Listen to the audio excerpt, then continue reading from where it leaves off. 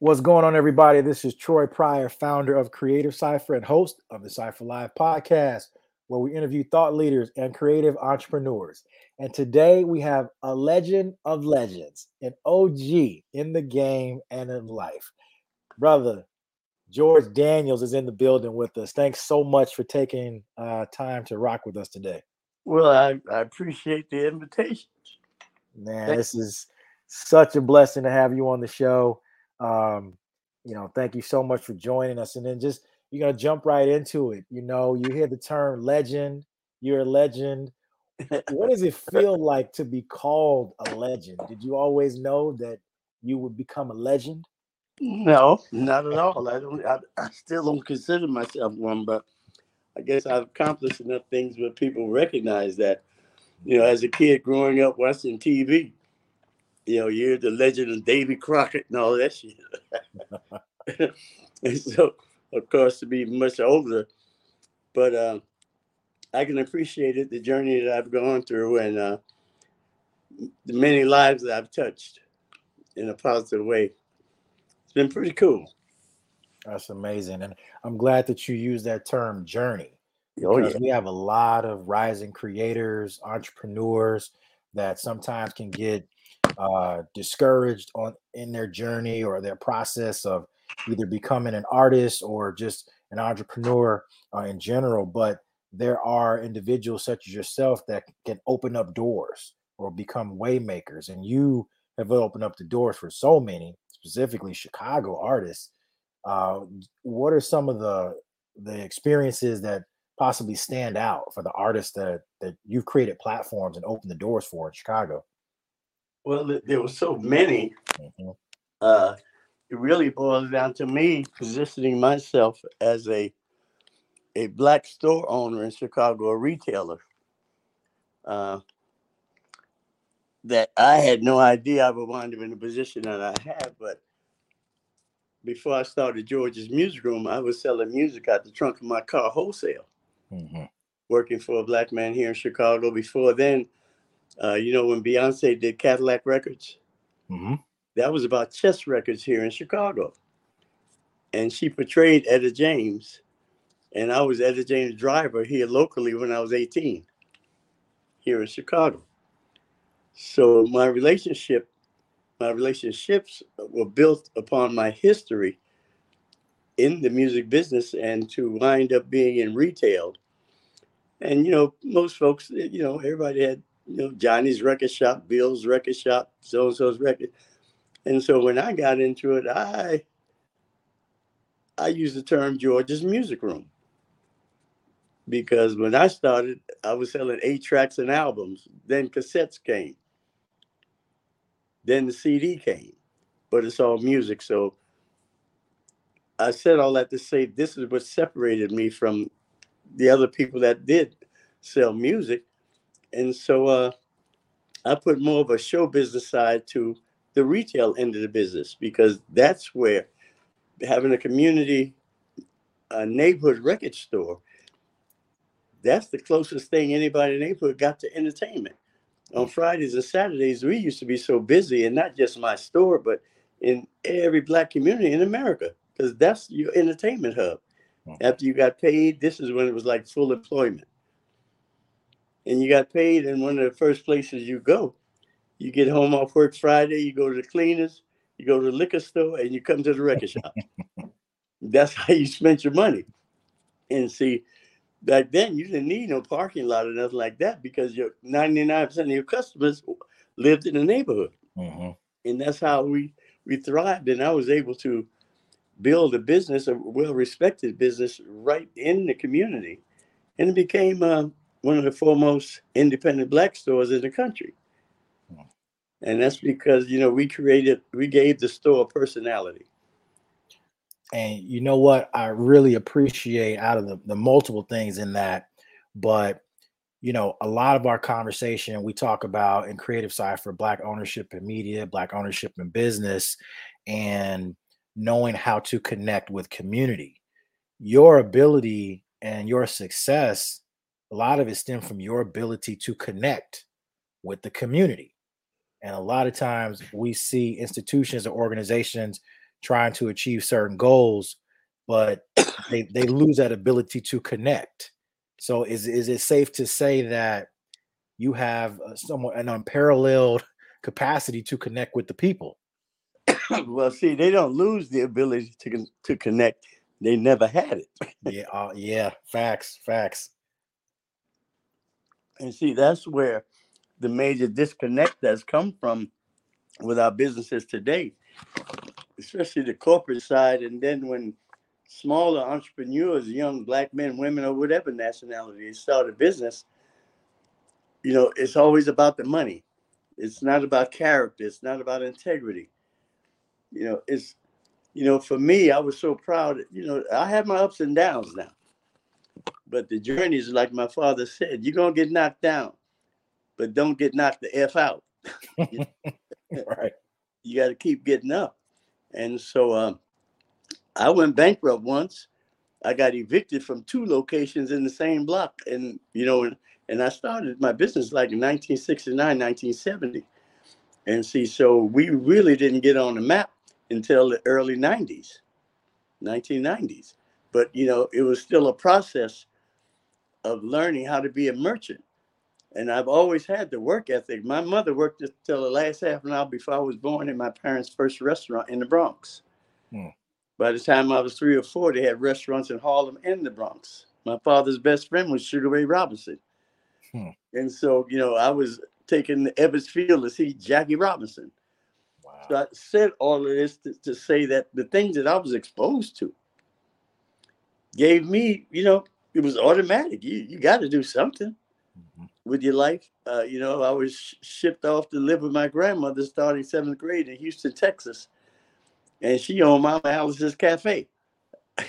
I had to get up in the morning, open a cafe before I went to school across the street at E.O. Smith in 5th Ward. So I'm saying these things to say, because it's my foundation. Is people will assume that they can do what I do. Well, yeah, if I give you the blueprint, but you haven't gone through the experiences that I've gone through. And so that's what gives whatever you do its own identity, which is your identity. And that's huge for a lot of creators that feel as though they have to follow a trend, or they need to jeopardize the integrity of who they are to get on. But what you just said was so powerful, because you can only be you. Like, no one else can be you. Someone told me, man, a long time ago when I first started in the entertainment industry, I remember I was at an audition and brother was giving me some advice. And I came from a sports background, so it was always competition. And I'm like, all right, man, this cat's giving me all this advice. But he was like, you know what, man? What's for me is for me, and what's for you is for you.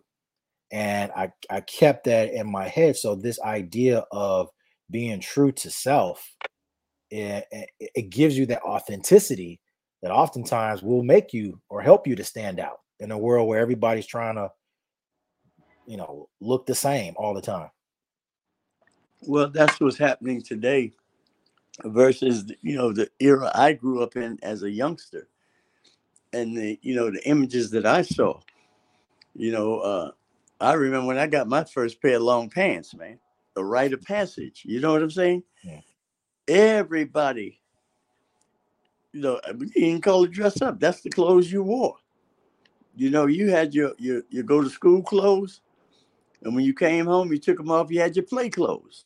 Yeah. When you went downtown, you put on a suit, shirt, and tie. Uh-huh. You were casual to some degree in the neighborhood, but you always left out the house appropriately dressed. Uh-huh. That was Black values. Mm. Okay. And so when you grow up with those values, it's, I can skip all the way forward to, when I got to the peak of the store. And at one point I had close to 15 full-time employees at George's, right? And they all walked to work. That's where young people, you get your first job. That's what I did as a kid. From the merchants that were in the neighborhood, of course, we don't have them anymore. Uh-huh. It was the shopping plazas that started first. Then the shopping malls that literally drained our communities of our customers. Uh-huh. And that's why when you ride through our neighborhood, see, there was Black Wall Street was everywhere in America. It wasn't just Tulsa, Oklahoma.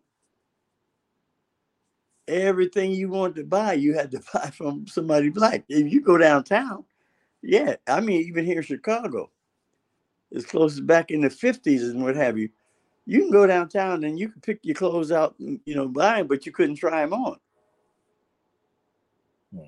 Isn't that something? Yeah. Would you say that similarly in the entertainment industry, that the idea of cultural appropriation watered down that those black enterprises, as well as some of the media that has kind of changed the narrative, since hip hop has become more commercialized? Yeah, well, the one thing about the 50 years of hip hop, the thing that I'm not saying they intentionally avoided, but these artists who are now in their 50s, some in their 60s, their memories are very short, and then many times their managers and it didn't make them aware of what was going on in the business, because when rap started turning into hip hop, do you know the only place you could find it to buy it? That was a question. Huh? Do you No, know the I'm not. only places in America you could find it Where was was in this? your neighborhood mom and pop stores. Mm-hmm. It was Bobby Robinson in Harlem and New York City, and Birdie's in Brooklyn, and Stick Horse Records in Houston, Chantinique's Records in Detroit. You know what I'm saying? Yeah. Because see, I know them names because in the 90s I organized black stores. Mm. Because they attempted, because when hip hop started taking over, they weren't giving it publicity. Yeah, man, there's stories that I could tell. There were black executives that said, "George, don't worry about that rap shit. It ain't gonna last." Wow. So Okay. there was didn't even have the confidence in it. Well, of course not, because it was all independent. Right. Every single label. The majors got big in it because they started buying up the independents. Mm-hmm. The majors were never interested in the culture. They never understood the culture. So, what would you say, especially uh, an entrepreneur, whether they're in the creative space or in other ones?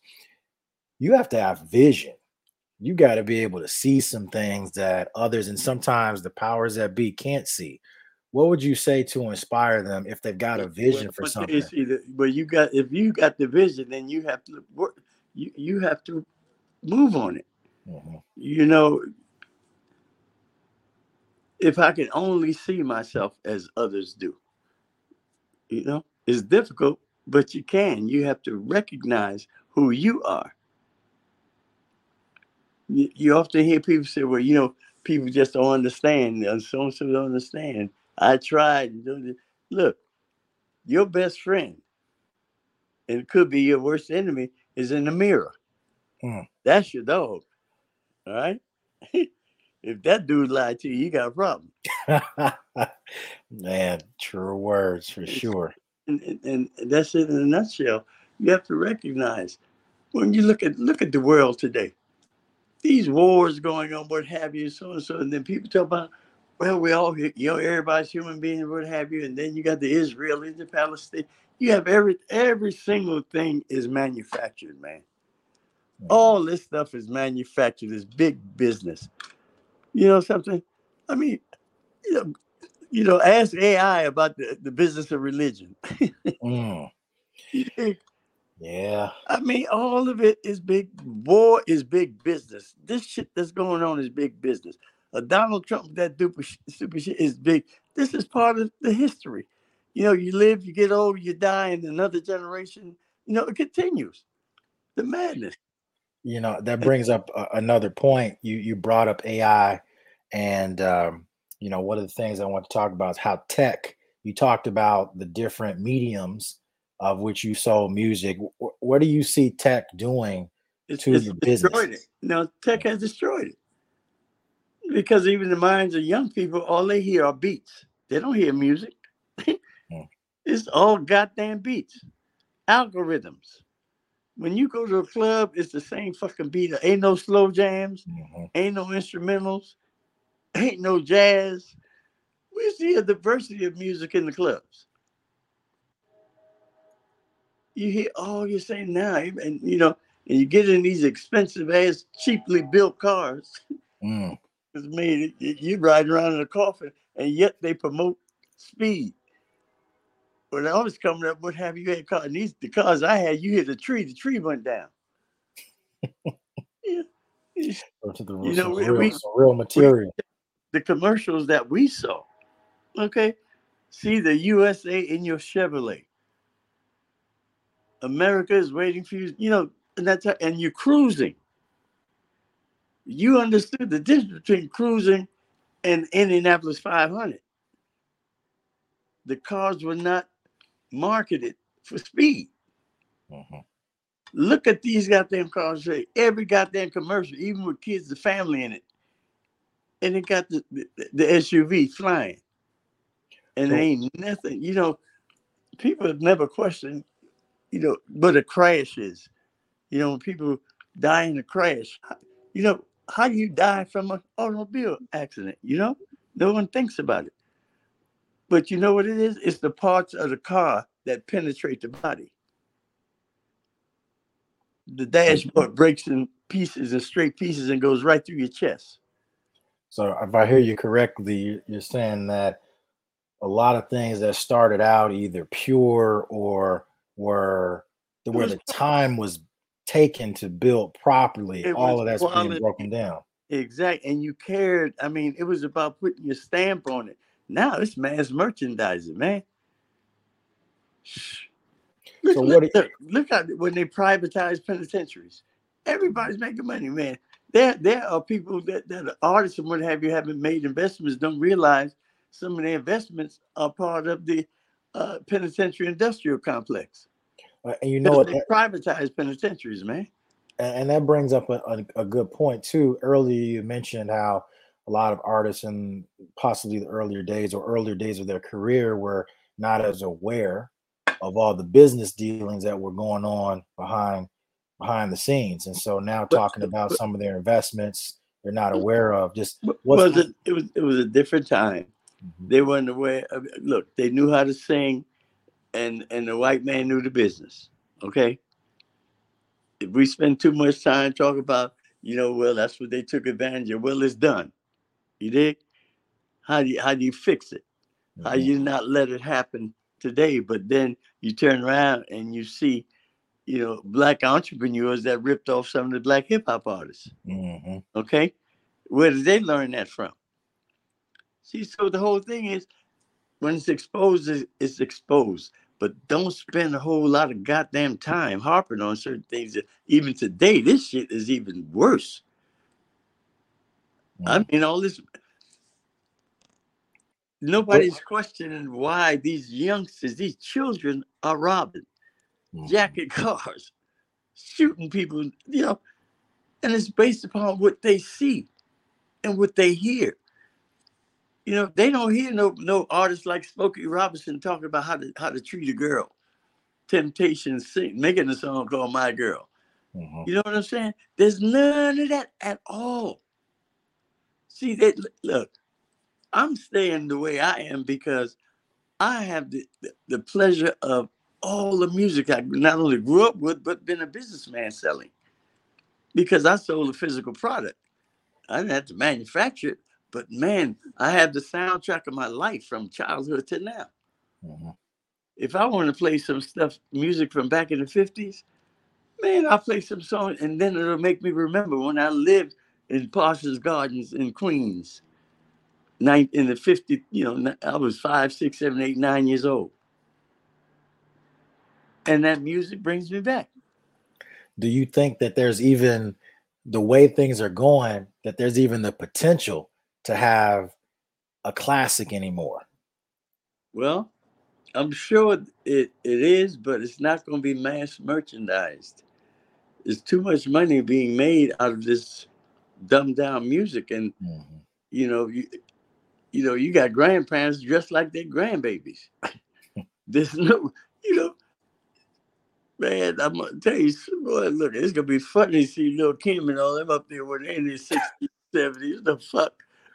Oh man. Diana Ross could still get out there and say, shit. Queen Latifah and MC Light them was smart. Got there. They got into that acting and shit. Well, you know what? I really love that you brought that up, because as an OG, as a veteran, you've seen the waves.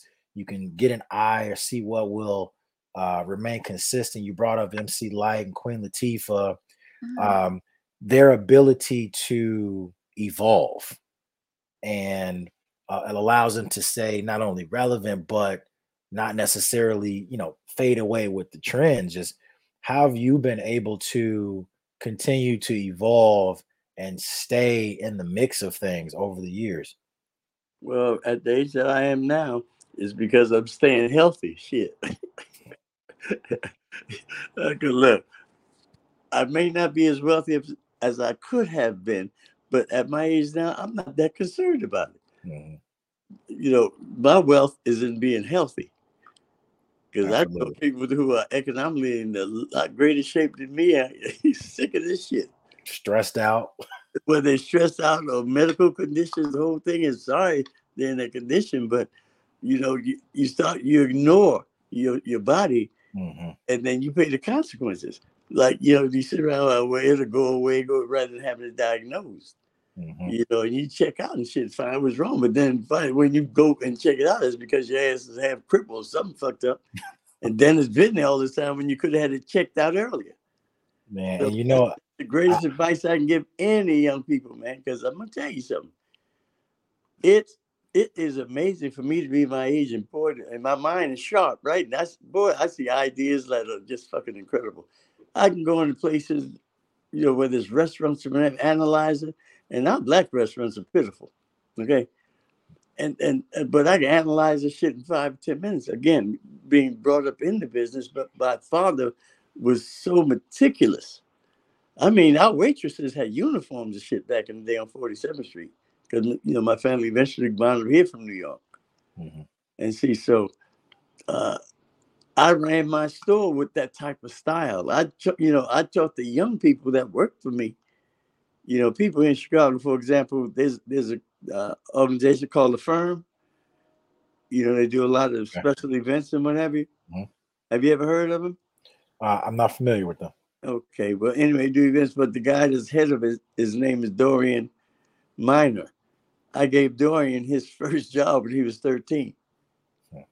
And he's getting ready, not only that, to retire from the Chicago Water Department in 2 years. But his first background in learning how to work was working at George's Music Room. So you've opened up the doors for folks, not only entertainers, but in other realms. Look, put it like this. Everything you wear, every place you go, what have you, it ain't no one man operation. It's a team. It's an organization. You just open and put your name on something, and that ain't your standard. You know what? This is what we're missing. And I'm glad that you brought that up too, because earlier we talked about the importance of community, and not only as an entrepreneur, but as a person that managed individuals. Before we wrap, just talk to the creators that are either launching their careers, they're building, but they need that community. They built their team. Like, why is it so important to be a great talent scout and surround yourself with the right people? Well, because you got to have a sharp organization. Again, once you become a star, it ain't you. It's the people that got to watch out for you. And those are the people you hire. Okay? It ain't got shit to do with luck. None of that. It's about understanding the business once you get to a point. But, the way things happen so quick nowadays, you ain't got time to learn shit. Because it's all technology. It ain't no goddamn personality, because you don't go around the stores and have people in line signing your autograph and shit no more, like you do it at my store and thousands of other record shops. When you get a chance to meet your fans. Yeah. I used to have lines around the store, man. Look, I have 2 lines. One line you want an autograph, and the other line you buying the CD. And you know who got it first. where do you see it? Where do you see it going? You know, what does the future look like for this? I see where it's gone. It ain't going, man. Uh, It's bullshit now. I mm, mean, you have these artists who have no fucking personality. They think they're gods. They walk around because they make themselves superstars on TikTok and shit. mhm, I mean, these young ladies think you got to be fucking half naked to perform. And I didn't, we didn't go to see Aretha Franklin's body or Gladys Knight in him. Man, we went out to hear him sing. And people were sharp and the whole darn thing, they looked good, Now you're teaching generations of young people. To be successful, you can sing, but you got to have you got to be half naked. So that means you got to have this, that, and the other. And you're creating something which you have, and you see it every single day. mhm. You see it every single day. And I'm just saying, is it necessary? Because all it's going to do is lead to more and more out of control, and they're going to have to create institutions. Mm. Because other than that, man, because this is worse than the Wild Wild West. I mean, this is like the old cowboys we just watch on TV. Stagecoach holdups and shit. Armored car stick up, robbing banks, sticking people up, jacking cars. Holy shit, man. Man, Think about all of that that's going on. yeah. And who's making songs about it? Who's talking about our social situation? These motherfuckers out here rapping about the jewelry and shit they got, the cars they got, the homes they got. I mean, Is there a path? Do you see a path? no, I don't know where it is, because anybody can make themselves a star, because it's in the palm of the hands now. Ooh, And, well, man. with the OnlyFans and the whole thing. Look, you can have an artist Yeah. who's well. You go to a record label, first thing they'll ask is, how big is this social media? Oh, absolutely. I can even remember as a talent before I got into production and auditions for commercials, you saw the shift when there were questions about your social media following versus your credentials, Yeah, your experience. but now and then look back at the history of the term social media things. So it wasn't that long ago. Exactly. And so what has to happen is you get adjusted to it, but then you could create a world of those types of business. It's just like restaurant groups today. You go in an area and what have you, see 6, 7, 8, 9, 10 real popular restaurants and what have you. They're owned by the same company. Right. You see what I'm saying? But see, nobody's doing that in our communities. Mm-hmm. And this is what you got to write out. What can we buy? What are we buying? What would we buy? So if it was them, do you know how Sears and Roebuck got wealthy? They start Because start buying up. no, I'm talking years ago when it first got started. They got, over on the west side of Chicago, Holman Square. Yep. 25,000 people a day used to work over there. Mm. Yeah, that's the mail order house. That's where a lot of folks could buy stuff. They used to have a big, thick catalog. Oh, yeah, yeah. And that was Sears and Roebuck. That's how black folks was able to get furniture. Because the white stores in the small towns and so on and so forth, they didn't have nothing for, they didn't want black customers. But anyway, this is how black merchants became who they became. They became successful, the whole thing. How do you go from funeral homes, doctors, lawyers, all of that? Yeah, one of the things that we really talk about a lot specific to media is black ownership, because without that in place, you have folks that don't look like you making those decisions about the media you consume, and it has an impact. They've always been making those decisions. The bottom line is, you say black ownership. You're growing up. You're going through a generation of seeing nothing but big guys. Even the athletes back in the day, man, basketball didn't make that kind of money. When I was in my 20s, my first brand new car, Was it Delta 88, 1970? It was $7,000, man. Mm. And I tell you, I would rather that car today than any of this shit today. Wow. Just stand up. But I'm just saying, but I was doing very well. Well, yeah, So as time goes on and see, so now what the future holds, it's there's not a community anymore. You know, communities are neighborhoods. And neighborhoods are built around a commercial district. There's a social environment or something. You have homes, neighborhood, but then there's a street where all the stores are. There might be a bar there, but back in the day, there used to be the grocery store, the clothing store, every business you could imagine, the laundromats. I mean, because that's black folks shop at home, well, and they that's were what businesses. that And see, that has been gone so long, we didn't even know it existed.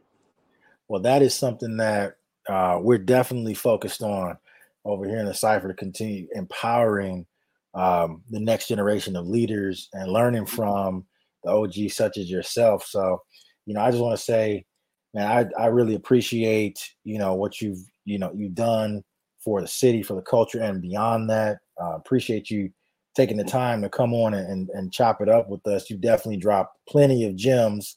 I have to weed through and figure out our sound bites and figure out what I want to call this because we got so much to work with. But like I said, I just want to express my gratitude for not only being a part of the podcast, but a couple of weeks ago being on stage at our XL Fest.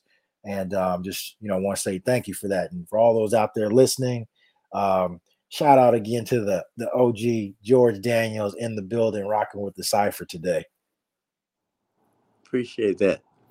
Appreciate it. I enjoyed it. And, the one thing, the greatest advantage I have as this elder is that my mind is still sharp and the ideas are just as great. And now it's so easy and I see them, but the young people don't, because you didn't grow up seeing small businesses. Right. But in any event, as we move forward, maybe I'll come back again and we'll chop it up, maybe create some business opportunities. Oh, absolutely. We're going to be building from here. We're planning XL24 right now, so I'll be following up with you soon. Okay, sounds good. All right, brother. Appreciate you, and thanks for everybody out there listening. Y'all have a good day. Peace.